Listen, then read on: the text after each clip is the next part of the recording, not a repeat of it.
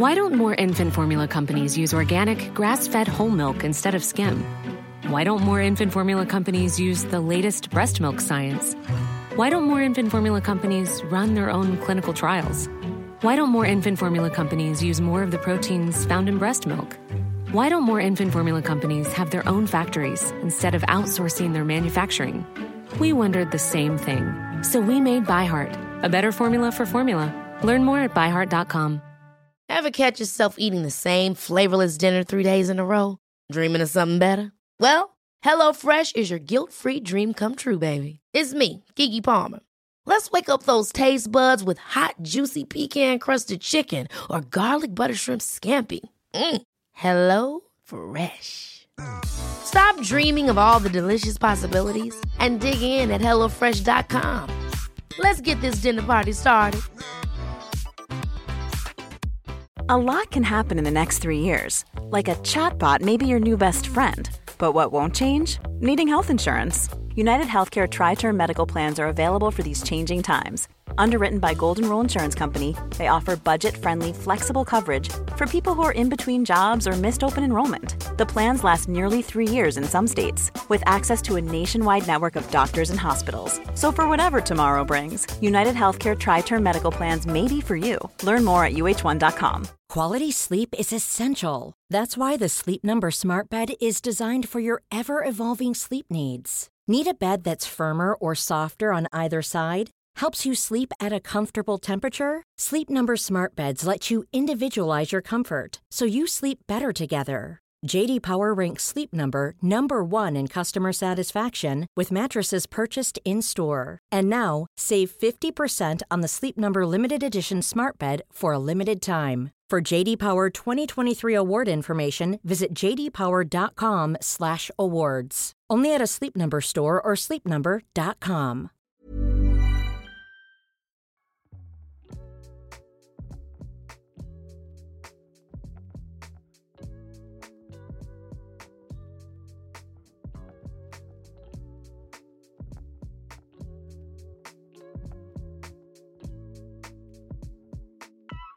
A while back, I was sitting at the airport waiting for my flight when I was approached by a woman around my age asking if she could come up and say hello. She was dressed in her airline uniform, and her coworkers came up behind her to explain that she was very nervous and that they were there for moral support. The conversation quickly turned into what I expected was coming next. She was a big fan of the whole Vampire Diaries world. She had seen every episode of the Vampire Diaries, the originals, and legacies. Well, I was prepared with my stock answers for her stock fandom questions. What did the blood taste like?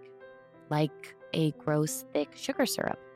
Are Ian Somerhalder's eyes that gorgeous in real life? Oh, yep, you bet. But then she threw me a curveball. She started to cry. Now, if you've seen the news at all lately, it is not a good look when a traveler is making anyone who works for an airline cry in the middle of their shift. Couple that with my discomfort in being on the receiving end of that kind of overwhelming emotion, and I suddenly felt the urge to shut it down. Please don't cry. Nope, it's okay. I loved the show too. I too am a TV watcher, so I get it. I feel the same way about the Bravo franchises. She took a breath to collect herself. You don't understand, she said. I watched the show when I was going through my divorce. She began to explain how watching Caroline Forbes, the character that I played, grow into who she was meant to become as a person and, yes, even as a vampire, meant something to her. Caroline Forbes learning how to move through her tragedies encouraged this woman to look at the road ahead of her and realize that she could do the same. She could take on the unexpected storylines she was dealt with in her life and be the badass vampire in her own storyline. Suddenly, I was the one fighting off tears, which she tried to dispel, only for me to explain that I know how she felt. How, as dumb as it may be, binge-watching housewives shows with a warm blanket has been shockingly therapeutic in ways I did not expect. Now, I don't know if I'm necessarily getting the same life lessons that she got from Caroline Forbes and all of the inhabitants of Mystic Falls, but the Bravo network has given me somewhere reliable I can go when it all just feels too much and I need to give myself a break. I've always loved TV. I am not a movie buff. Please don't ever pick me for your bar trivia team if the category of the night is film. But TV, I'm your girl. TV was a big part of my adolescence. I loved growing up with the kids on Seventh Heaven, falling in love alongside Joey with Pacey Witter on Dawson's Creek, hanging out with all of my favorite families on Friday nights like the Winslows, and hoping that one day I'd have a teacher who cared like Mr. Feeney. I considered these shows and characters to be my friends in a way. I guess it's not that far of a stretch that in a year like the one I've had, I found myself turning to television to hang out with at night when I just couldn't sleep. I never thought I would grow up to be an actress, especially one lucky enough to win the TV show lottery. It's been an interesting experience as someone who is such a fan of TV and TV characters to find themselves on the receiving end of a fandom. But lately, my favorite part has been the conversations I've had with strangers all over the world relating about deeply personal things that are beautiful and complicated and so very human, all because I played a vampire on TV. Today's guest is not only a fan of The Vampire Diaries, she is also a movement lawyer, political commentator, and writer in New York City. Olayemi Olurin is Bahamian Nigerian and was born and raised in Nassau, where she lived until she moved to America in 2008. After getting her law degree, Olurin became a public defender at the Legal Aid Society in New York, where she represents people who cannot afford representation, who unfortunately and uncoincidentally make up the vast majority of the people churned through the criminal system. Olayemi answers all of my questions about the abolition movement, and I answer all of her burning Vampire Diaries questions, including some behind-the-scenes tea about that infamous tree-kissing Klaus and Caroline scene. So stay tuned. We've got a great conversation for you. First, I've always been curious, do you hear from John Oliver's team before you just end up on John Oliver? No freaking way. I had no idea. I was sitting down preparing for my show for the next. Actually, I lie. I was watching House of Dragons, doing all my commentary on that. I was in the house, big calling Viserys Beetlejuice, and then suddenly I started getting tweets at me like, Alami's on John. Congratulations, you on John. I was like, excuse me, who? And I was like, I was not anywhere. I'm thinking they mixed me up with somebody giving me some kind of congratulations for people. And then I look and I was like, oh, wow. No idea. Not even the faintest of clues. They said nothing to me. That is wild. And just for anyone that hasn't seen this clip, I think it's very significant because just watching you on Rising, yes. I would imagine you have a lot of deep breaths before you go into filming. But you are able to get your point across in such a cool, calm, collected way, which I think is not as common right now currently in the political sphere of the world. Yeah. So when you are going in to sit down at that table on Rising, is there anything that you kind of tell yourself before you begin? Just really, I mean, these aren't just here's the pop culture news of what's going on in the world. Here's what, so-and-so wore on the red carpet. I mean, and this isn't even just political fluff. These are very big stories and topics and heated conversations that you're having. Yeah, I think, honestly, I'm a public defender, so I'm so used to being in an adversarial environment, just like a literal adversarial environment where everyone's against me. It's usually the prosecutor or the judge or the prosecutor or the court officers, and they have so much more power than Robbie on Rising and the people on Rising, right? So it's actually, I know for everybody else, when you consider what your day-to-day environment is, I'm it's a chiller environment than my main job. So I look at it like that. So one, it's a little bit chill, but two, I remind myself, there's nothing you can say in one conversation that's going to make anybody get rid of their entire worldview. I don't go into it with the approach that I need to convince Robbie or whomever else to become an abolitionist with me or get on my agenda of things. I look at it this is an opportunity to get this information out to the public. You know what I mean? In this response, I'm not really trying to convince Robbie. So I don't get, my heart and my feelings aren't really in it for that degree. It's all right, I'm here to see how people who are listening to it, or maybe haven't heard either one of our positions or how one would respond to it, can hear that. So I approach it from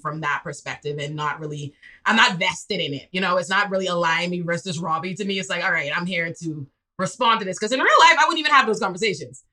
in real life, my mom, anytime she watches it, she goes, why can't I get this chill Olayemi, this reasonable Olayemi that's having to come? I'm like, mommy, so such a foolishness. So it's for the environment, so people can get the info. Do you talk about politics with your family? All day. Me and my mommy, yes.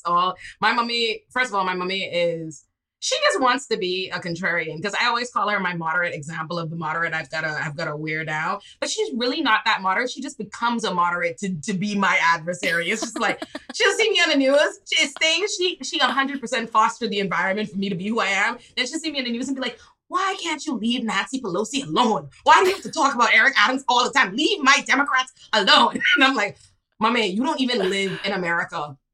You can't vote. You don't live here. How are they your Democrats? So yes, we do talk politics all day. Where's your mom? In the Bahamas, where I was born and raised. Oh my! And you moved to the States in 2008. Yes. And I just would love to know the route of making the decision to not only go into law, but to go into becoming a public defender. Yes. I pretend you're talking to a child, because I didn't even apply to college. So for me, the whole college sphere, and even how you go into law school and then determining what type of law you're going to do, is completely foreign to me. Did you know you wanted to move to the States to you wanted to go into law?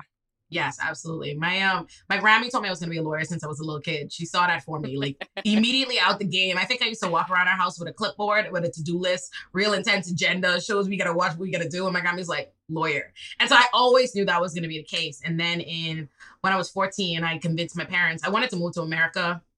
That the answer to why my teen self was hell-bent on America, I don't know. But I wanted to move to America. And when I looked into it immigration wise, it was it would be easier if I entered the schooling system earlier to become a lawyer there. So everything in my house is very presentation. You've got to convince my parents of everything. So I did a presentation. This is why. Sent me to America. My daddy was like, no. My mommy was like, yes, actually. And she sent me. So she sent me, and my daddy, he was a little grim for a year, and he got accustomed. And afterwards, my sisters followed. But so originally I knew lawyer. And then when I got to college, I thought I was going to be actually maybe a divorce lawyer for the drama. I was like, ooh, at the time I was like, that'll be salacious. And then what happened was I was writing, it's what I studied, race and the criminal system and systemic racism and discrimination. That was my area of focus academically. And I was writing a thesis called Colored Bodies Matter, our relationship between power in our bodies.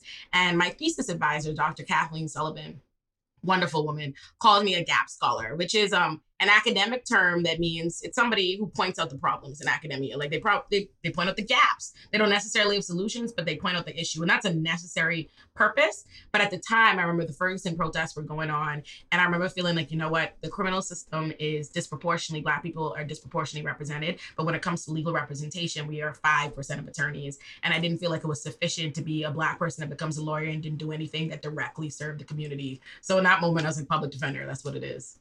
And then just for anyone that doesn't really understand what a public defender is. Yes. A public defender is, first of all, we're the only constitutionally mandated attorneys, but public defenders represent poor people who can't afford legal representation, which is unfortunately the vast majority of our legal system. So if you are arrested and accused of any crime and you can't afford representation, the court appoints a lawyer to you, and that would be me. Ooh, and day one of being a public defender, did you know what you were walking into? And even when you were moving from the Bahamas to the States and going to law school, and as you began your academic journey into not only law, but also learning about the law within the United States, were there things that surprised you, or did you know what you were walking into? Oh, I knew nothing. So when I came when I was 14. So I didn't come for. Oh, you were 14. I was 14, and my parents, my family still lives in the Bahamas. So I came alone. So no, I knew nothing. I was not prepared at all for America on any level. I want to say, just at all. I just didn't know. I feel like even the dynamic of racism by itself, without even recognizing the criminal system or anything like that, that was pretty unfamiliar to me too. Because the Bahamas is a Black majority country. So everybody, the majority, we're all, we don't have that same system. We don't have a massive police state or any of those things. So, I get to America and all of a sudden people are they stereotype me, but I don't even know the stereotypes. I can't even put it together. I don't know what anyone's saying to me. Like I remember once, I think one of the first stereotypes someone presented to me was something like about Black people not being able to swim. I'm from an island. We can all swim. So I'm just like, I can't even figure it out. Like they're being racist. They're just not making sense to me. So it's like years and years of like, what's going on? What is everybody talking about? And now for context, so the first year in America, I was in Florida. Then I went to West Virginia for boarding school. So I was in West Virginia by myself, and I was the only Black girl in my entire class. And then I went to college in Ohio. So it was a process. And then, but by the time I became a PD, on the first day, I will tell you what is surprising about it was realizing it's not academic. In the sense, I think when you study racism and you study the criminal system, there's so much, we are constantly being bombarded with information and the reality of how discriminatory our criminal system is. But when a system is taught to you as a justice system, you have faith in it, that that's what it does. And you think all these injustices are outliers, or you think it's something you have to parse out, or you have to like statistically find. I was not prepared to walk into court and it be as blatantly discriminatory as it is. I think that was the thing that surprised me. Like, oh, this isn't something I gotta like look for. It's right there. So was there a point where that deterred you? I mean, I would imagine a lot of feelings came from that experience. Yeah. It honestly, no. It made me just recognize how necessary of a function the work that I have to do is necessary. I think the first time so in arraignments is when you get bail. When you're first arrested and charged with a crime, you wait to get in front of the judge to hopefully get bail. So we have a bunch of cases. And I remember I had a Black guy that was accused of having a blunt, and they asked, same prosecutor, same judge, back to back. This is back to back my pile of cases. The prosecutor asked for like thousands of dollars bail on this Black guy for the blunt. Immediately after, I represented a white guy that was found with a bag of drugs, and they consented to his release. And I remember looking around like, is anyone else seeing this? Yeah, you're not gonna you're not upside down. You're just gonna do this? That is exactly the amount of times I say I feel like I'm in the upside down. I'm looking around like 11. Oh what's going on? Yeah, where is what's happening? Yeah. So for me, I think that like kind of helps with my work and everything I do with advocacy, because I'm like, this is happening regardless of who's seeing it, how we're responding to it, who is the person I'm conversing with. This is the system. So I actually prefer, even if it's adversarial out in the world, or to advocate for these things or make it known to people. That's better than when I'm in court just wishing somebody could see what I'm seeing, and I'm looking around like, and you can't tell it. You know what I mean? You're in court. They have it set up.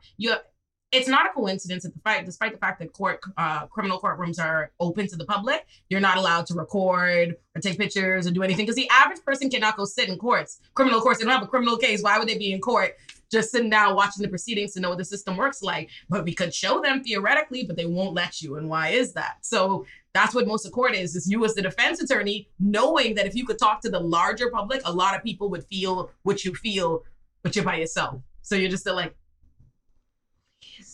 somebody hear this. Like, what year did you start where you were in the courtroom, you were done with school, and you were in the rhythm?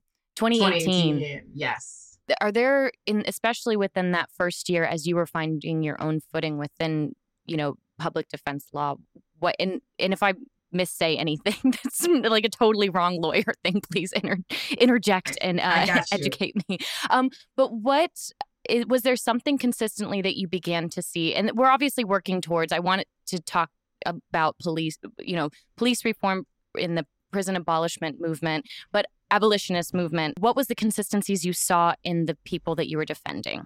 They're poor. That is what all your clients have in common, just across the board. Everybody. So anybody represented by a public defender, which is the most vast, you barely see private attorneys. And when they do, they have maybe one case, one or a few cases, but everybody there is a public defender, and they're represented by public defenders. And when I say poor, I mean dirt poor, like little to no income. Like, people don't really realize there are people sitting in jail dying in Rikers off a few dollars bail, a couple $100, you know what I mean? Thousands of dollars, like money that would not seem large or ungettable to other people, but people sit and they spend years of their lives in prison. In America right now, we have over 2 million people incarcerated. 400,000 of those people are being held pretrial, haven't been convicted of anything. They're just there because of cash bail, because they're poor. So poverty is the thing that I think all of my clients have in common. They're beneath the poverty line, because I wouldn't most of I identify as the broke. I identify as the poor, but I would not qualify for my own services. If I was arrested and charged with a crime, they would tell me I can't, I don't qualify. I have to pay for an attorney.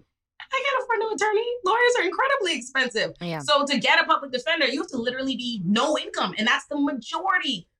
9 out of 10 people in your criminal system are that. So poverty, universally poverty is the thing all your clients have in common. And the offenses that a lot of people are coming in for, I think it's easy for the public to assume that it's like everyone's a murderer, everyone's Jeffrey Dahmer or this serial rapist, and it's not. It's just wildly not reflective of our system. So 80% of cases nationwide are misdemeanors, traffic offenses, or nonviolent offenses. Most crime, despite the fact that we sensationalize this crime as violent crime, we talk about violent crime all day.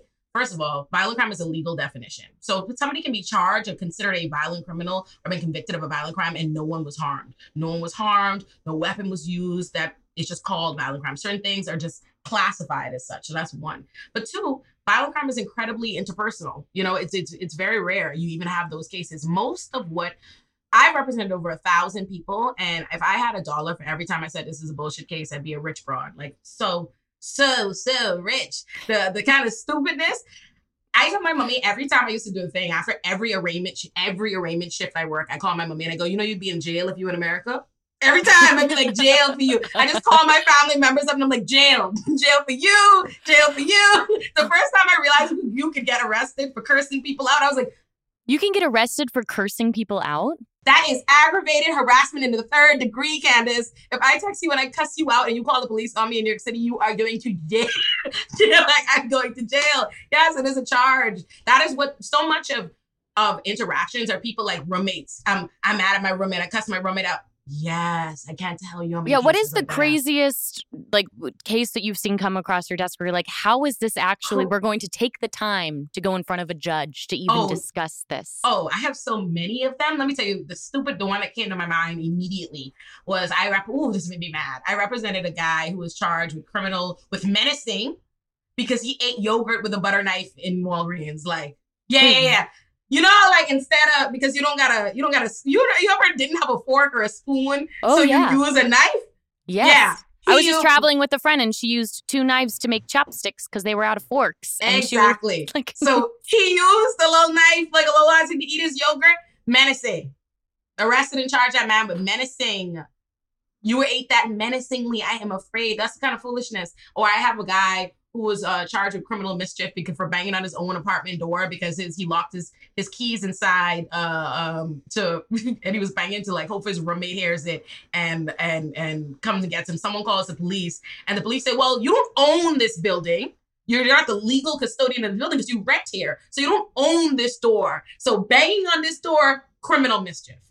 That's the kind of stupidness. And I cannot tell you how many, that's the norm. That's the regular kind of thing. It's just why is the criminal law involved here? Why is this what's happening? Or people call, they're the amount of cases of mothers and their children just having regular familial mother-children disputes. And the problem is we live in a world where you think, the police will come, you see it on TV, the police will talk to the kid hey, be nice to your mom. And instead, so mothers will do that to threaten the kid come give him a lecture. And what they do is they arrest their children. And now in New York City, I'll be able to think automatic orders of protection. So anytime you make any allegation, it doesn't have to have any violence, any danger, anything, another party is involved, they automatically set a full order of protection. Now, how that works is most everything in the criminal system is involved with somebody someone you live with, your family member, your neighbor, so now if there's an order of protection, if I call, let's say I had a roommate and I call the police on my roommate because my roommate pissed me off, we got into an argument and the police arrest one of us.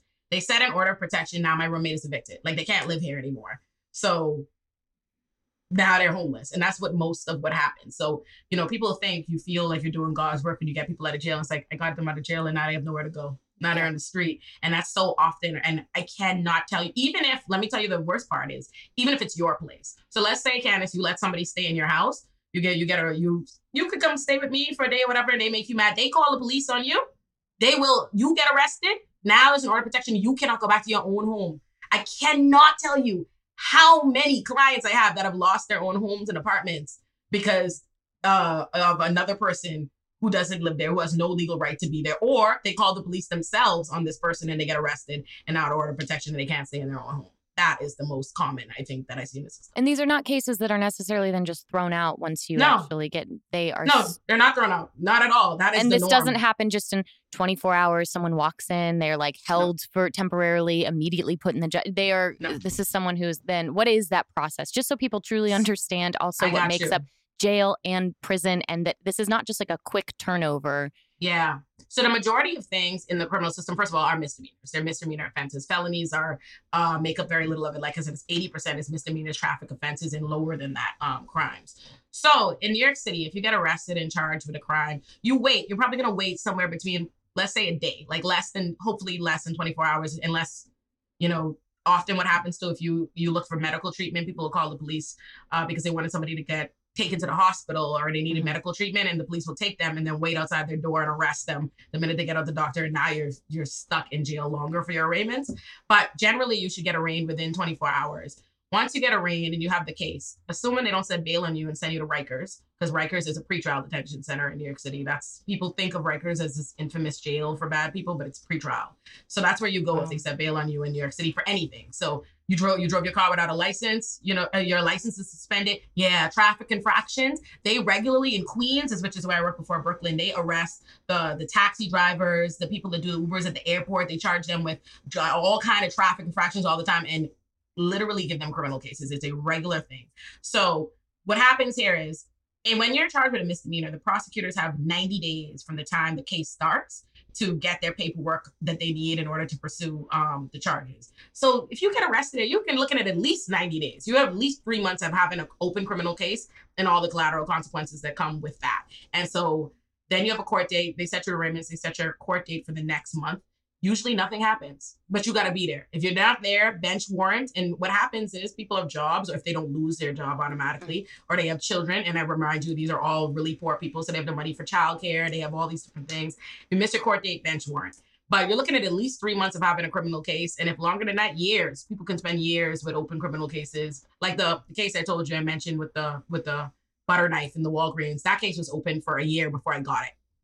Like, A year of putting that. You have no idea. I got it thrown out eventually. But the lawyer who had it before me had them in treatment court for like a year. Like just, absurd. But those are the kind of things.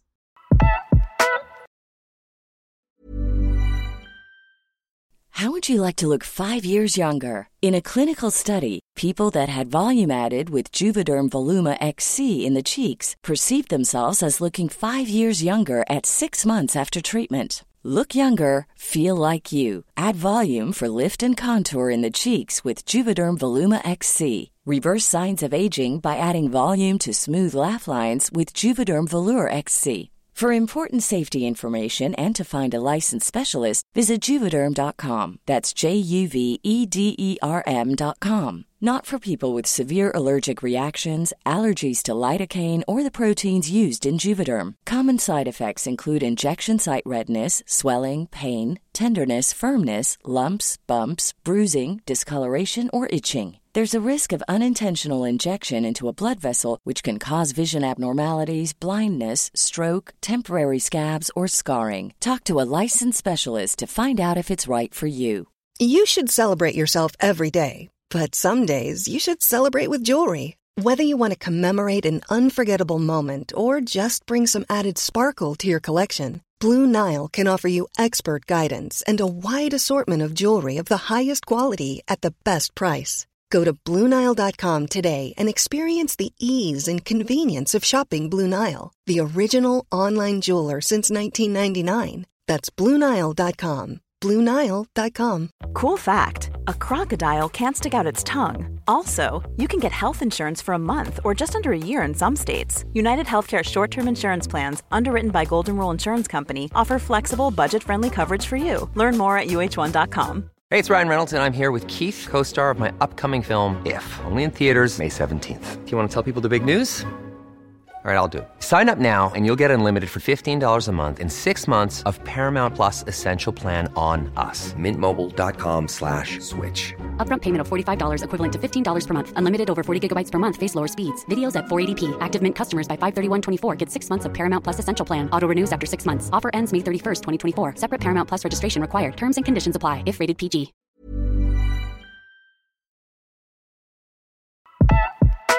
What do you do to then, how do you then remain, how do you not just get so upset all the time for your clients and at the system? I mean, I know obviously you have the opportunity now and the platform now to really be able to explain the difference between, we've heard so much more about police reform and just abolishing the prison system in general. 2020 was a big proponent of that. Yeah. Was that something that was already in your thought process before 2020? Is this something that you feel like you now have a platform where people are actually listening and trying to take that into consideration? What has been the shift that brings us like current day on how people are responding to police reform? Yes, this, as far as where my role in it, this is always what I've been doing, what I've been saying. Anybody who went to law school with me or went to college with me can tell you I was annoying them with this then. It's just that I swear they would tell you they were sick of it and now they've gotten on board. What'd you call it? The gap? You saw the gap. Yes, I saw the gap. They were, tired of me. And I went to a very prosecutor-mill law school, so all my classmates are prosecutors, so they were sick of me. I was the only public defender. Sick of it. Nobody was feeling like, girl, you ain't tired? No, I'm not. But actually, and how I ended up building the platform is pretty organic. My friends kind of told me I should take this show to Twitter, like complain there. And I was like, no, I'm not interested, whatever. But then Cuomo was driving me crazy, trying to roll back bail reform. And I'm like, all right, I need to talk about this. So I had to change my name on Twitter from Papa Slime to my government name. So Papa Slime? Papa Slime, Candace. I was trying to chill. Yes, I use Twitter strictly to talk about my shows. I just wanted to be Papa Slime in peace. That's what I used to do on Twitter. And then I changed it. What happened was, I've always been really involved, but I was a legal observer at all the protests in 2020. I'm obviously a PD representing the cases in criminal court. And I feel like advocacy is required beyond the courtroom. I think people think there's an idea that you can change the system from the inside, and that's just not true. Not to me. You become a harm reductionist. Like, that's what I do. And I think that's an essential role in court, to reduce the harms of this system the way that it's already set up. But if I want to change the system, it requires me to go out and talk to the public. And as far as the progress to now, I think, so in 2020, Black Lives Matter as a liberation movement, not an organization, became like arguably the largest civil rights movement history in the country. We actually had over 550 different locations in the country. People were protesting on any given day for months and months on end. And I think a lot of the time when people talk about the movement and they think of it from 2020 to now, they use that as though it's lost steam or it's not doing well. They use it to encourage people or to discourage people from participating in this work. But if you recognize the abolition movement for what it is, which is something that dates back decades and decades and decades and decades and is rooted in the abolition of slavery, you recognize how far we've come that we're even having these conversations on the main stage. Because this has been what you've been studying. Angela Davis, all of them have been talking about abolition and prison reform and all this long before me. People are going to be talking about it after. So we've actually made incredible strides, I would say. And it's about divesting. The whole general movement, what we want to do is we want to divest from this prison system. We recognize, when you hear abolition, I don't expect it to not sound wild, right? If you're raised with a criminal system to believe police, courts, prosecution, prisons, all these things are necessary like water. And I think that's how people think of it. Like, we have to have that. Every society, that's what you're taught. And you think of justice as synonymous to incarceration. It's going to sound crazy to you if somebody says, abolish it. Because it sounded like that to me too. The first time it was presented to me in college, I'm like, and I was as someone who knew the system was racist. I was like, don't get rid of all the prisons. That's wild. And then my thesis advisor handed me a book, Our Prisons Obsolete by Angela Davis. And just the mere knowledge that it doesn't have to be like this, or there are other places that do it differently. You don't have to have a war with prisons, or that prisons are man-made institutions that we didn't always have. We had maybe 9 prisons for a vast bulk of this country's history in like California. And then we had a massive prison boom where hundreds of prisons were created in a small period of time. It wasn't always like this.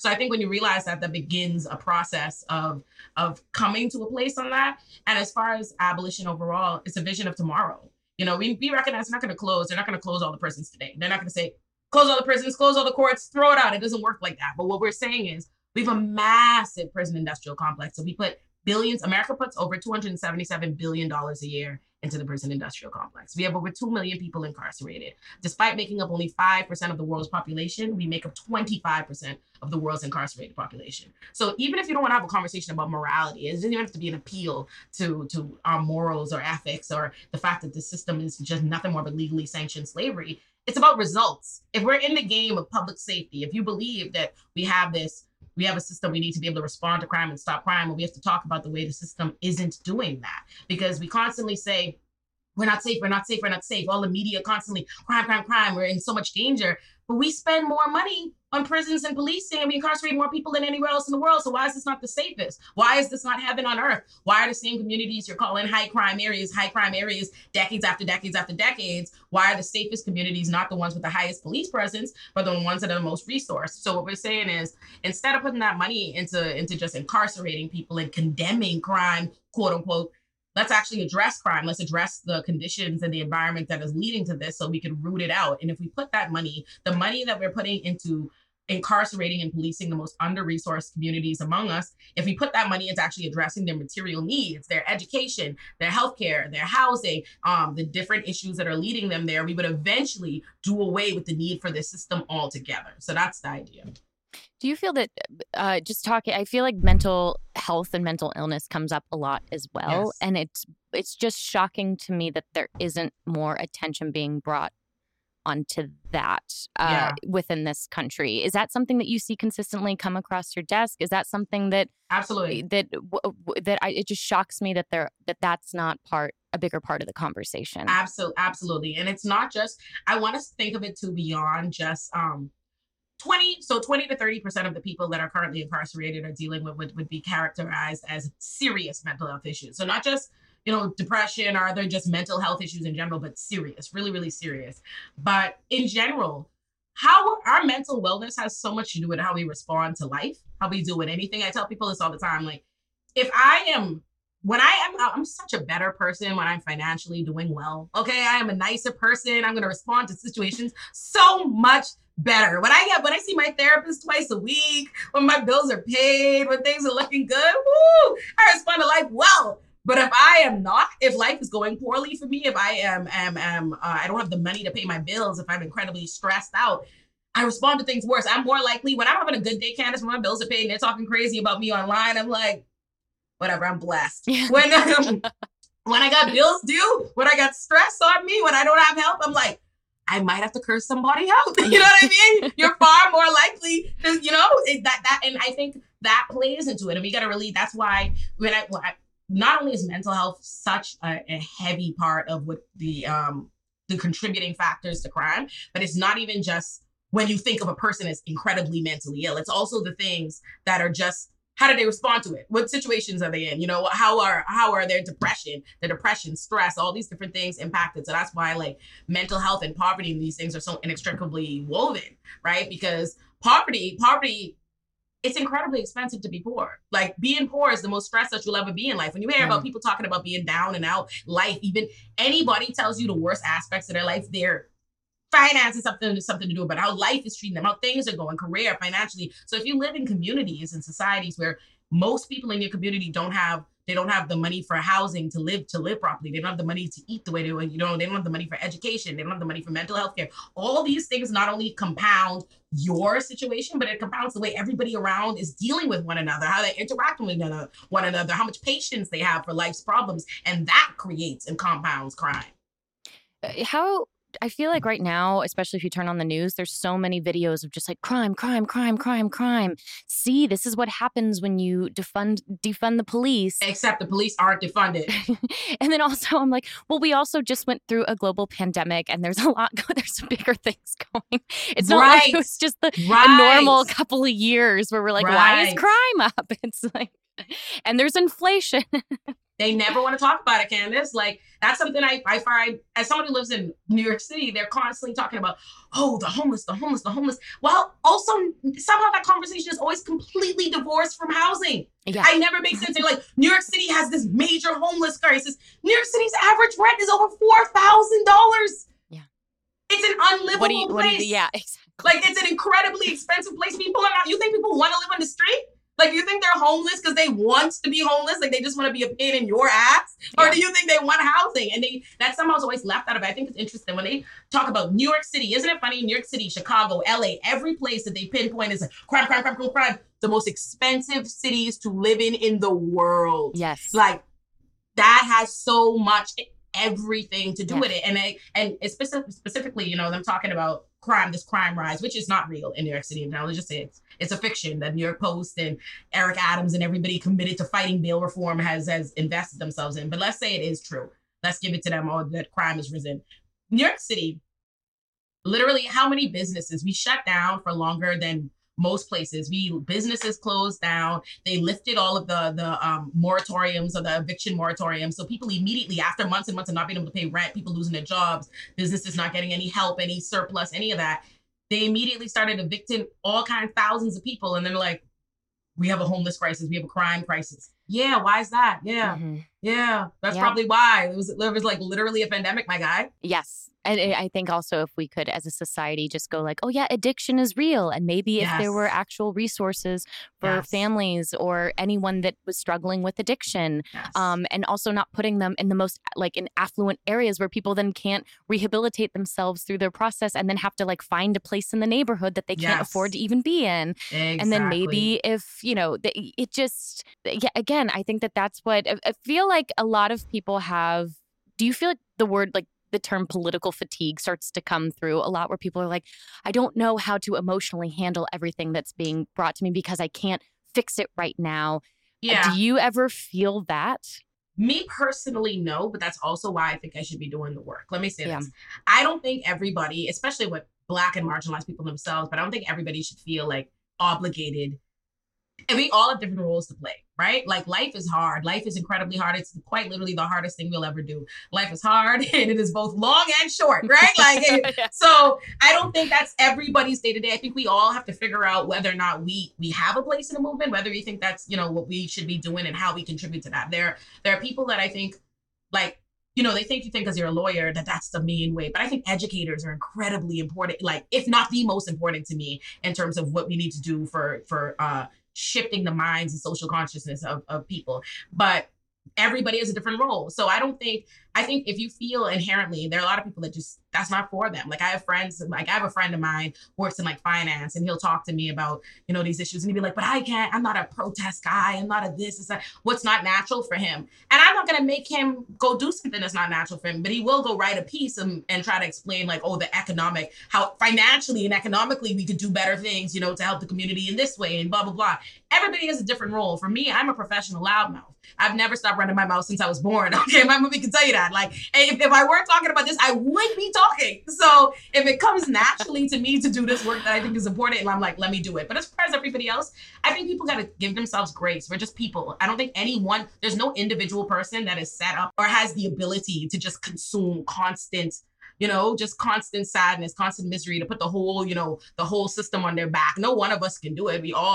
This is just trying to figure out what little way can I participate, if I can at all. Some people just don't have that benefit, and that's why it's really important on the people that can. You have the time and energy and the privilege in some respects, because I do look at myself as having a privilege in being able to advocate around these things and go do that. Like, I'm a Black woman, I'm an immigrant, I'm all kinds of stuff, but I don't got no children. I live here with a cat. You know, there's so many things, there's so many stressors I don't have that makes me more inclined, and it's better and easier for me to go run my mouth all day long, you know?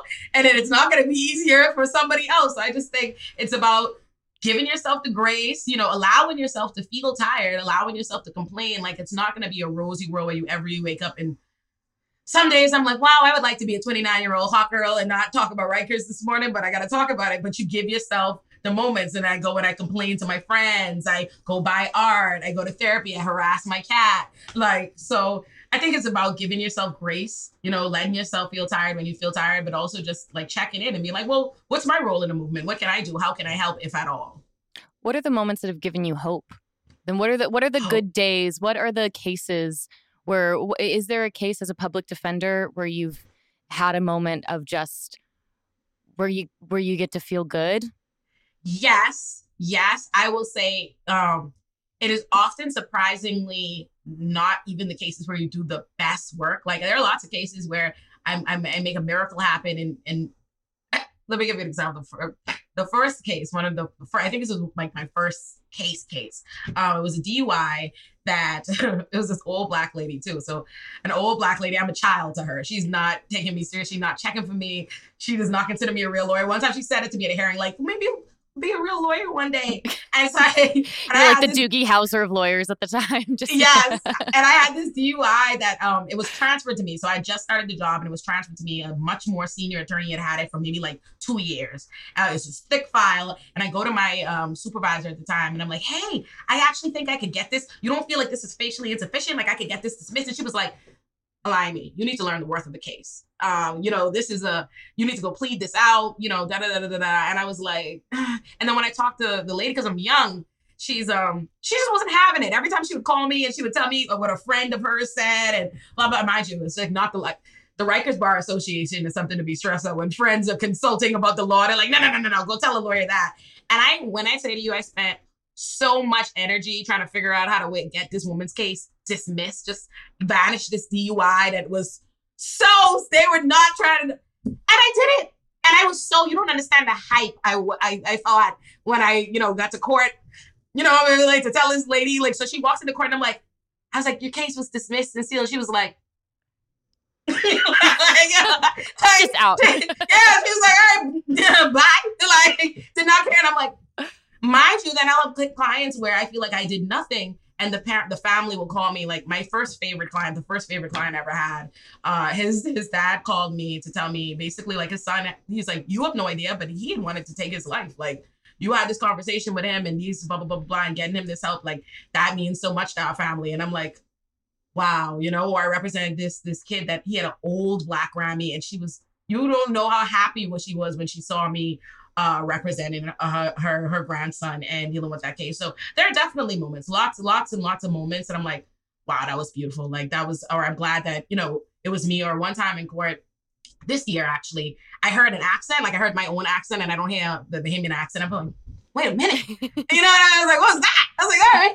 And I'm like, and it wasn't even my case. Like court was about to close. It was super late or whatever. And I'm like, let me call this person. I'm like, give me your mom's number. Let me call your mom. Let me get in contact with them. And then let me arrange this case. Like I'll stay late. Let me arrange this and get them out. And the way that Bahamian woman, like that never happens. Like my island, the Bahamas is a collection of 700 islands and keys. But my island, Nassau, the capital, is only 21 by 7 miles long. We're tiny people. And we are Bahamians are in the Bahamas. Like I live in Little Caribbean in Brooklyn, but you have everybody else but us. I'm the only Bahamian here. So it doesn't happen that I run into a Bahamian. But when I did, I was able to like help this Bahamian woman, the joy. So I remember calling my mommy like I don't know how that worked out for her, but it did. And so yeah, there are lots of moments that I feel really good about stuff. And they're at the flip side, there are sad ones, but it's usually not what you think it's going to be. Like I had this man, his name, I don't remember him, but he was from he was from Augusta, Georgia. And I always remember that because he said it real cute like that. I barely did anything for him.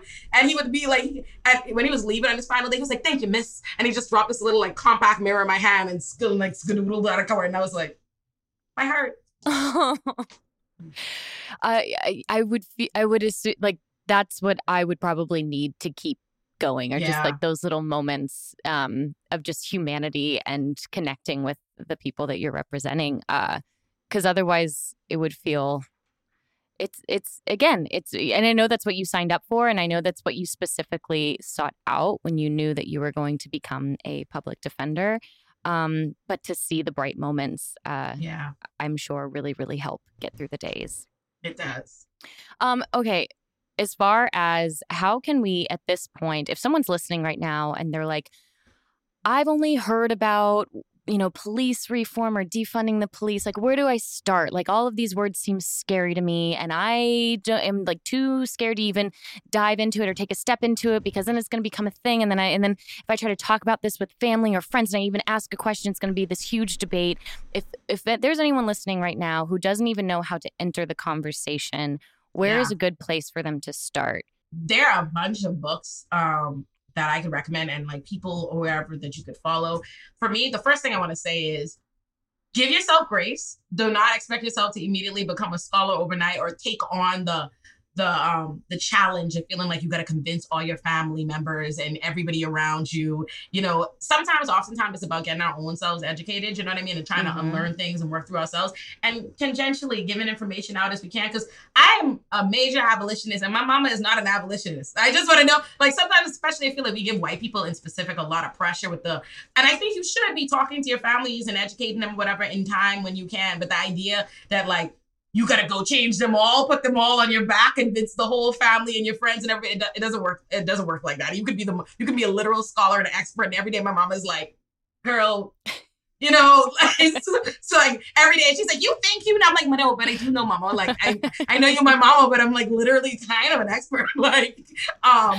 But I would start personally. I always try to advise people to start with like Our Prison's Obsolete. I think Angela Davis's book, Our Prison's Obsolete, is a great starting mark. I think from there, I think you can also look at there's a thing called 10 Demands Can't Wait, or the road. If you Google 10 Demands, it's the Road to Abolition website, and they have so much. They literally have condensed it into a pretty easy to manage thing. Like, oh, these are the 10 steps on what the vision is towards abolition. And they have a lot of resources and links there, and they can direct you to the people. I would say 10 Demands is a good website, a good resource to start with. But Our Prison's Obsolete. There's also a book called We Do It Till We Free Us by Mariam Kaba. That's a good place to start. There's also a book called Becoming Abolitionist by Derek Purnell. And there's a book called End of Policing by Alex Vital. I think those are all beautiful places to start. But also, I think people underrate it, but Twitter is there's so many of us that you can get connected, follow, and start learning from. And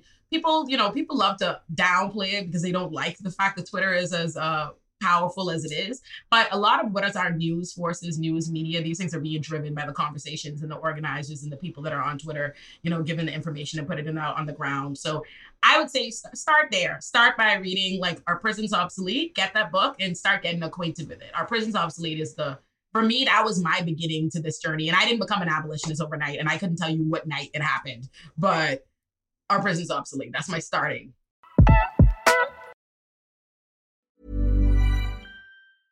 Even when we're on a budget, we still deserve nice things. Quince is a place to scoop up stunning high-end goods for 50 to 80% less than similar brands. They have buttery soft cashmere sweaters starting at $50, luxurious Italian leather bags, and so much more.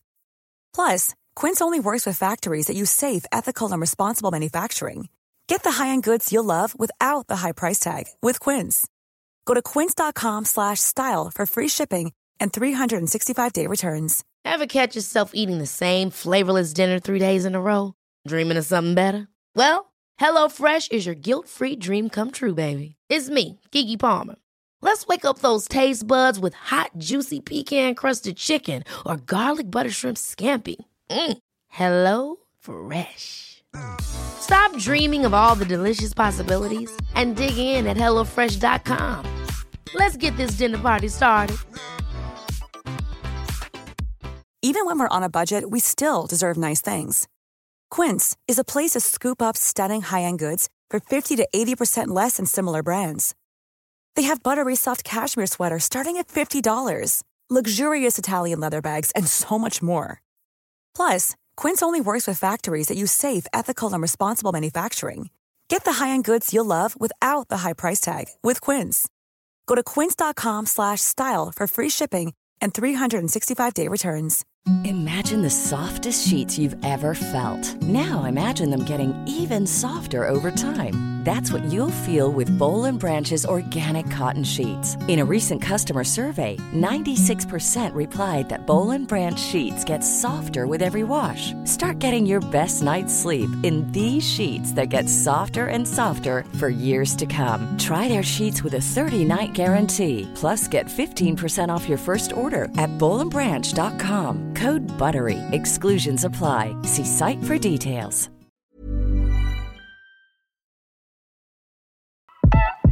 I also, you mentioned Twitter and just social media in general and just, going onto your social media. I love, there's also on your website, you had this great, it was basically, you were like, a lawyer looks like a lawyer. You're a lawyer because you look like a lawyer because you are a lawyer. Are a lawyer, yes. Yeah. And because I think, especially as women in what would usually be considered a like male-dominated place at one point, that you cannot then be someone who is considered a professional, but then also a feminine, someone who embraces their sexuality. You can't be like daytime lawyer and then also just like a nighttime, like just woman and like person in the world. At all. But I love that so much. Is there what do you have other women approach you and asking like, oh my gosh, how did you get to that point of just being like, yeah, I can be all the things? I realized I couldn't be less than it.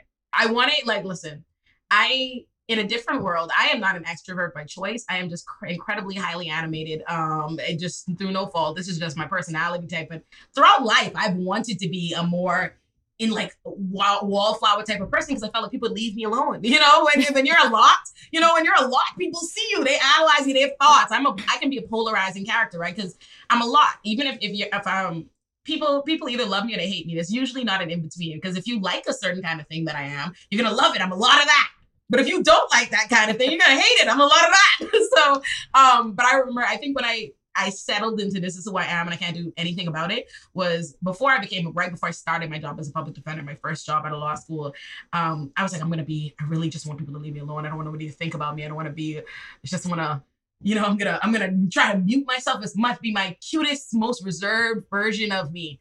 And then one time in training, my coworker Royce was like, oh, I didn't know what room he was supposed to be in, but I just followed the sound of Olayemi's laughter in from the hallway. And I was like, damn, this is my quiet version. And then I was like, oh, you might as well hang it up. I was like, just go ahead and hang it up. You can't do nothing about it, right? And then actually, meeting this person is kind of what launched me into any kind of Twitter popularity of some kind. It was actually in 2020 before I don't even think I had 200 followers in like June of 2020, July. So what happened was I called this lady racist because she was. It was this lady that worked she actually works for my job. And so she was a school segregationist. Like she was like racist in a, like, not like racist, like an academic racist. She was like racist in a like, hi, racism type of way. She's like, she literally doesn't want Black people and poor people in the schools with her white children. That's her literal position. That was the actual platform that she would, that's what her soapbox she was standing on. A literal segregationist. And so when she was being called a racist all throughout the news because she's a racist, she was like, I can't be a racist. I'm a public defender. And I was like, ooh, ooh, ooh, ooh. Nope.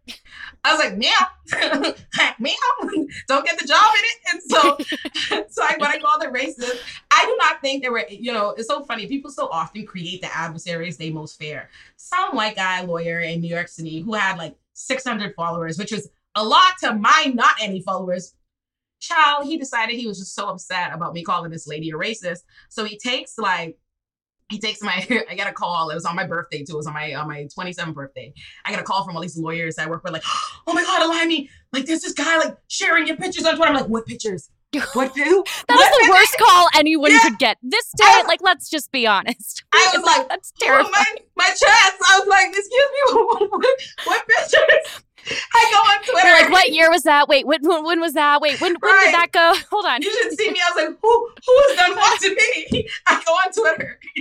And it's like my birthday pictures I tweeted myself, and this guy's like from a spam account. He's sharing my pictures and he's going, if you want to see somebody who used their body and their race to get a job, then I'll show you Exhibit A. I'm like, so you think I'm hot? Thank you. I'm like, so that because he did that, he was sharing that all these lawyers I didn't even know there was a law Twitter were like. So because I'm an unconventional type in the sense like a lot of lawyers play the game as more reserves, more this, they're not familiar. They weren't familiar with a person like me at the time. So for them, that's like terrifying. Like, look at this person, you hear regular pictures of saying it, but I'm like, so they're all like waiting on my response. And I come through and I'm like, listen, I've looked like this since I was 13. I've been this person. Like I'm very accustomed to being sized up and hypersexualized and blah. And I just don't care. I don't get the time to do it. And I've thought about it and I'm like, listen, I guarantee you when I'm an old lady on my deathbed, I'm not going to be like, oh, I wish I wasn't giving it up like I was in my 20s. Like, you know what I mean? I'm just not going to do that. I'll be like, damn, I wish I had less cleavage that day. Oh, after 2 kids now, like I am just, anytime I see a photo of me when I was in my early 20s, where at the time I was like, oh God, I'm just putting it all out there. Now I'm like, yes, thank God that is photographic. That is never going away. It is there. Yes. I looked like that at some point. Yes, exactly. And that's how I feel. I'm like, quite frankly, and I remember, so that kind of is what started my following. And I remember at first I was like, all these law students, everybody loved me. And I remember saying to my bestie, Mark, I was like, I don't get what the big deal is. And he was like, Olayemi, let me ask you something. Do you know any lawyer when you were in law school? You know any lawyers like you? And I was like, no, you're right. Like, and I still don't. So I'm like, all right, that makes sense.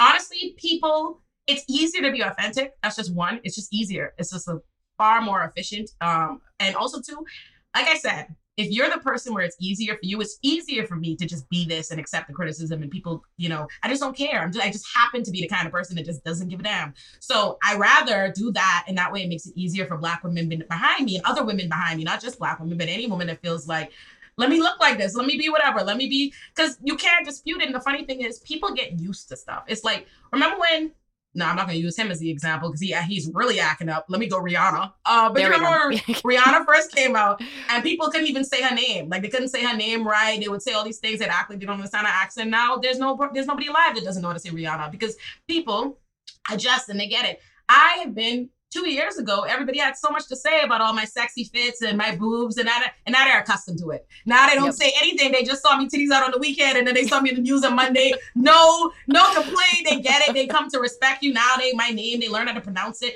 So people will get accustomed, and by the time that becomes normal, it was abnormal. When I first read locks, my mom used to say something, red locks, tattoos, whatever. They don't even see it in the same way they once did. And that normalizes and makes it easier for other women. And it also just makes it easier for me to do what I want to do. So that's my... Well, and it's also you don't have to, there's no one way to, if you're a lawyer, you're a fucking lawyer.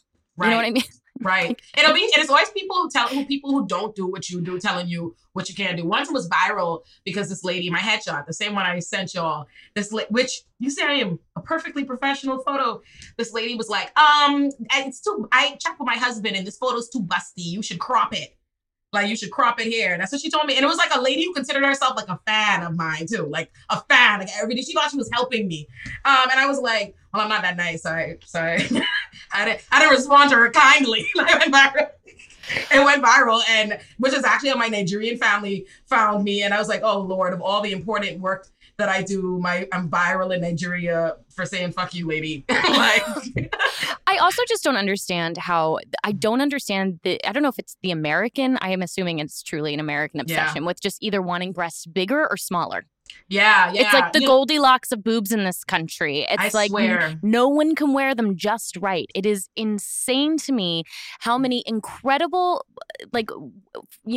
very scholared women that I talk to all the time, and how much they have to consider what they're wearing is going to be a reflection of how people think they're going to perform at their job. And that's why you got to stop enabling it. You got to stop legitimizing it. People, again, if you just stop playing the game, they don't got a game to play with. You know what I mean? You just kind of stop. I just stopped dealing with it. I remember, funny enough, I like I said, I always knew I was going to be a lawyer. So I got my first tattoo on my ankle when I was 15. And I remember I chose my ankle because I'm all going to be a lawyer. I don't want it to be somewhere you could see, blah, blah, blah, blah. Only to then in 2020 as an attorney get 10, just because I was sitting down bored. My mom called me actually because there was actually an example of why you should be authentic. I got tagged in a conversation. There were some law students on Twitter talking about how they wanted a tattoo, and some lawyers came in you can't do that. You're a lawyer, be professional. And they tagged, they're like, Mr. Olurin is our lawyer with tattoos and on the news. And I was like, you're right. You can't beat that. You can't beat them facts. So I think it's important to just do it, And I also think there's a beauty in yourself, in a comfort you feel in yourself, when you realize you did it all. It's one thing to be, successful or accomplish the things you want to do, but it's another thing to do it on your own terms and to be like, yeah, I really did that. I did that. I I said to myself, some lady actually told me on the weekend, was commented on my Instagram, Miss, we don't want to see all your goodies. We here for political things. I was like, okay, what you want to see? You can get the F out of here. And then I was on John Oliver that night, and I was like, say, and what? And what? Tell me again. You know, like I can do both. Yeah, I can be both. We have to allow ourselves to be multidimensional people, or they'll keep slicing and dicing us up. And something I recognized a long time ago is people, when they meet people or they see people, they come up with an idea of you. They just do. They come up with a box of a perception of you, and they put you in it, and they will distort everything. No matter what you show them or give them about yourself, they will keep distorting it to fit that lens. So you just got to dismiss it. Like, people tell me, there's so many things people think about me that I'm just like, I'm a nerd, like a whole, you see literally nothing but anime and stuff behind here, but they busy hypersexualizing me all day like I'm a city girl. Then at the same time, they're talking about me like I'm a radical maniac. I'm just like, child, I guess it's all true. Whatever, I'm in my house, kicking it. I also love that you just get like the craziest phone calls or like text messages being like, hey, there's pictures of you on the internet. And then it's like this life-changing occurrence. It's actually the start of something new. Hey, by the way, you're on John Oliver tonight. And you just like, so all the amazing like life-changing moments that come through your phone. I just cannot wait to see what text you get next. Which means you I want you to know that's how I felt about this one. When I got this email, just so you know, Candace, when I got this email on my friend's phone, I was like, excuse me. I like major talks, everybody, literally my meeting before this, I was like, I don't know if you all know, and I do know y'all know because I know y'all watch the Vampire Diaries because we all did. Like, yes, and I'm not gonna lie, I want you to know I'm not gonna let you leave here before I ask you what I want to ask you about the Vampire. Absolutely. Olayemi, let's go. What you want to know? Okay, first of all, I don't know why I seem to be the only person in this fandom and that like I am upset. Why is nobody but me shit Tyler and Caroline? Why am I the only one that's upset about that? I feel so upset. Listen, I'm so mad. I've been mad for years. Caroline, that's like hilarious. Ooh, I'm so tight. I'm like, why? Like, you know what I don't like? It's y'all's fault because I think y'all as actors I think y'all did a better job than they wanted y'all to do. Like, clearly they didn't decide that was Endgame, but y'all acted the hell out of that Endgame because I was invested. Okay, I was like, I believe y'all. This is everything, and then suddenly they moving y'all on. And I was like, we're never gonna get back to this. That's hilarious. I know. It is funny by the end of it. The running joke was that literally Caroline Forbes had like basically had a romantic love interest with almost every single character on the show. Showed it. To the point where like there was like when the babies came, it was like, wait, which one can be the father? Because it has to be someone new. And I mean, it was very funny. No, I very rarely get asked about the Tyler and Caroline shipping, which is it's always Caroline and Klaus or Caroline and Stefan. That's what I get asked. And it doesn't make sense to me because I'm like, you know, bless their heart, but Caroline and Stefan, child. I was like, I don't know where y'all. I was like, who's a part of this? I was like, who do I need to write a letter to? Like, why? What do they got? When they murked, I was the only person. I was like, murking, take him out the game, finish it. Like, yes. I was like, fine. And then they didn't give my girl. I'm like, all right, okay, fine. Maybe they got the originals. They're gonna give my girl to Klaus. Then they can't do another stuff. I was like, well, you might as well give me what I wanted. and that was my end game. But no, I was alone in that, and I've been sick about it. And I cannot tell you how happy I am that I get to tell you like, oh, this is thank you. I've been tight. Well, who's your favorite? What did you want to happen? Oh, man. No, I was just happy that I had a job. I mean, it was always very fun. And like, it was fun that, you know, it's not the worst thing in the world to be like, okay, we've been making out first season. Who do I get to make out with next? You know, it's like none of it's very romantic. It's, you know, you're making out in a sweaty warehouse with like 100 crew people just staring at you waiting for their lunch. But other than that, no, I honestly was just thrilled to always have a job and realized this last weekend we were like on a panel at a Comic-Con in Europe, and someone had asked about like death, like the craziest death on the show, and there was a whole group of us there, and I realized that everyone on the stage had been a character that died, even like very big lead characters. Yeah. But I literally just did an episode of Legacies earlier this year where like I was one of the last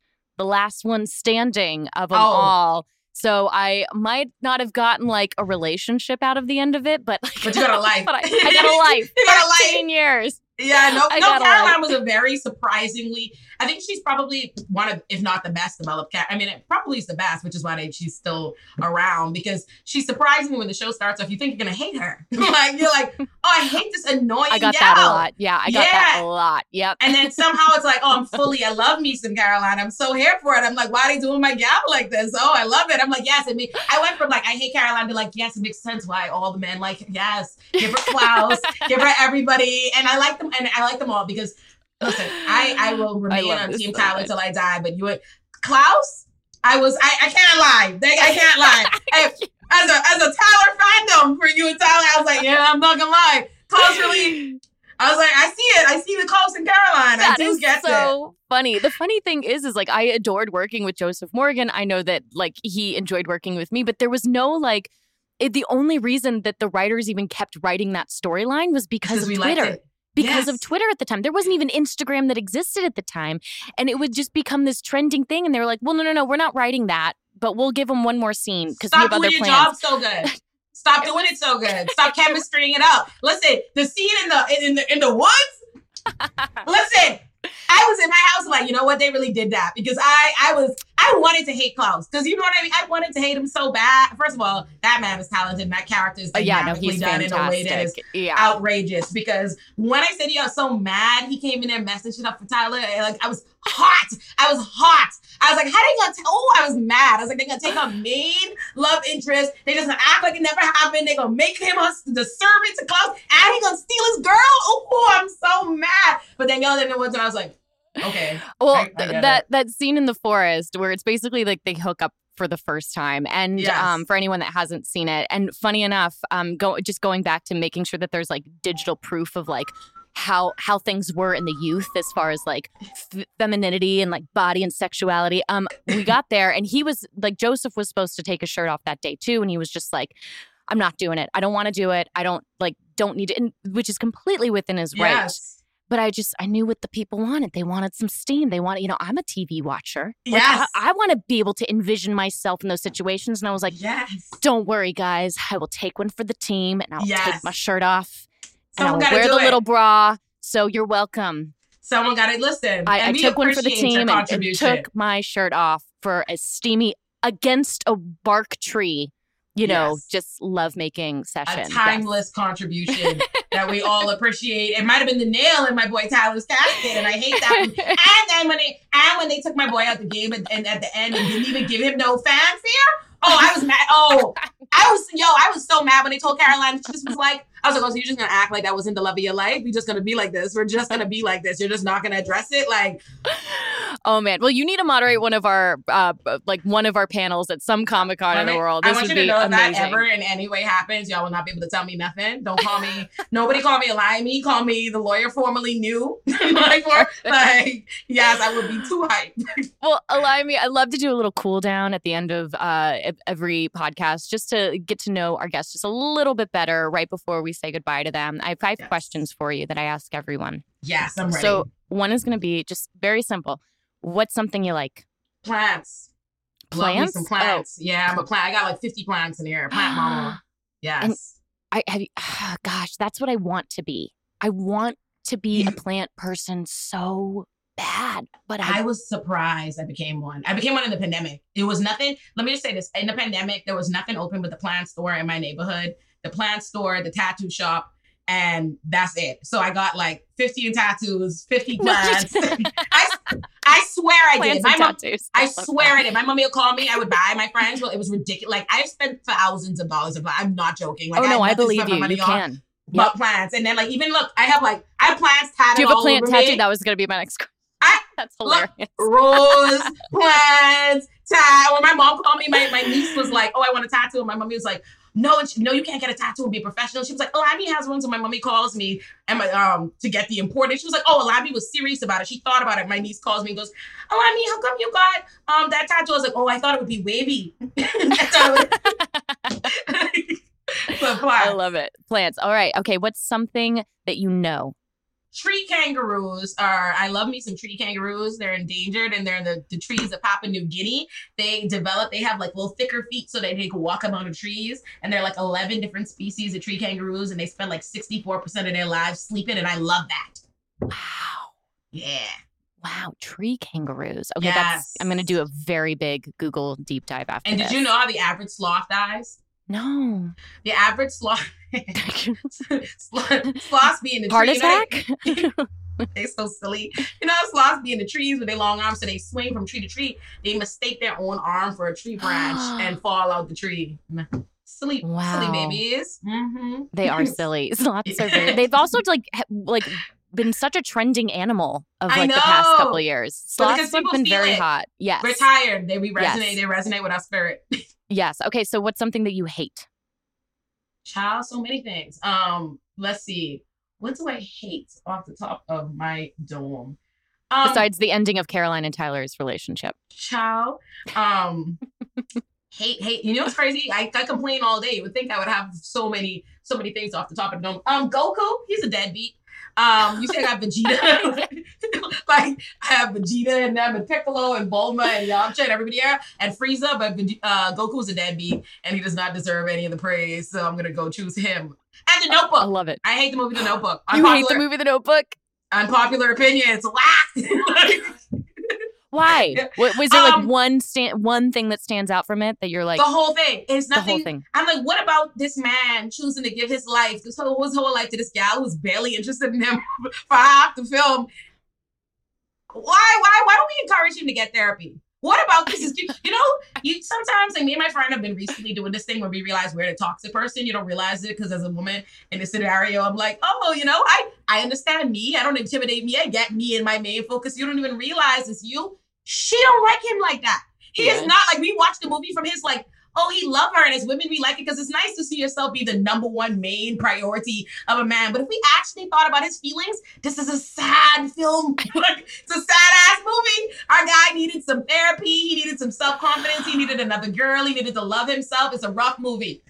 I would love to see like a remake of that, but with that turn in it. That would be amazing. I would love it. But then they end up at the same retirement home, and then he just gets to be like, let me tell you.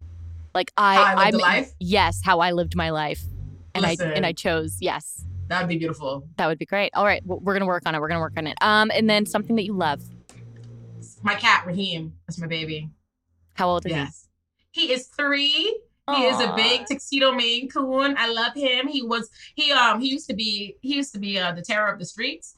He used to run around messing cats up. Like, no, he really didn't play. Like, Raheem is a former G. So how I got Raheem actually was my cat had passed, and one of my Twitter followers sent me an ad to a cat at Bushwick Cats, a place that rescues cats in Bushwick, Brooklyn. And I was like, I do not want a new cat. Like, but then I saw him, and let me just say this to you. My cat looked crazy. Cat is like effing crazy. The only reason I got him was because I was like, nobody is taking this cat in. First of all, I'm going to show you when I show you what he looked like, but this is what the ad said. They said he invaded a feral cat colony, not a cat colony. He invaded a colony full of feral cats and beat the brakes off them, beat up every cat so that he could get their food. So they had to trap him. They literally said we had to trap an interloper in our midst. They trapped him because he was stealing all the food from other cats, and they sent him away to a place for bad feral cats. Turns out he's not feral. He's just hungry and he liked to fight. So they had him. He had FIV. He was fighting, looking crazy. I'm going to show him to you right now, Candace, because if you see what he looked like, he is handsome and beautiful now. But child, and my mommy was like, you cannot get that Ted Bundy looking cat. You cannot get him. Like, and I was like, let me show this. And he just needed to be loved and get some good meals. Oh my gosh. Look crazy. Like, he looks absolutely nuts. And I brought him in, and the minute I was like, I'm going to foster him. I swear to you, Raheem walked in the house, he like slunked out. He's real big. He like walks around the house. He goes and eats his food. And he's like, this is nice. This is nice. This is a good gig. Jumps in the bed. He's like, we homies, we friends. And I love you. I'm staying here. I'm like, what do you want to be named? I call him Raheem. He responded immediately like, you got that right. Oh that's my baby. Goodness. Yes, love him. I love that. Okay, and then one quirky fact about you. You know, so many things about me are so like ridiculous on its face that it's so hard to choose. I'm probably gonna choose sometimes I be like, anytime I lose my bearing, which is often, I'm like, oh, what would an Olayemi do if I were, you know what I mean? Where would an Olayemi put that? What would an Olayemi do? Like a species? And one time in court, or in the office. I'm like forget my bearings while I'm walking around my work office. I think no one's there. And I'm just in the hallway. And I'm like, where would an Olayemi go? I look up and hear my colleagues like, that. I think that's the most ridiculous. I walk around the streets like, and Olayemi's supposed to be where now? And I'm like, oh, okay, I'm here. That's the one. I love that though. I love it's like this like higher version of yourself that is like that. Yes, it lets me know I understand me when I get the answer right. Like when I be like, if I'm lost something, I'd be like, where would an Olayemi put her keys? And I figure out where an Olayemi would put her keys. I really love that. I call it in therapy right now. I'm like, there is this logical part of my brain, and this is what the logical part says. So I can talk myself out of it, but I like this like kind of call to your higher self that you can hear and listen to and kind of guide you. That's fantastic. Well, Olayemi, thank you so much for joining me today, and it's such a pleasure to meet you. Thank truly, you. This was amazing. This was so fun.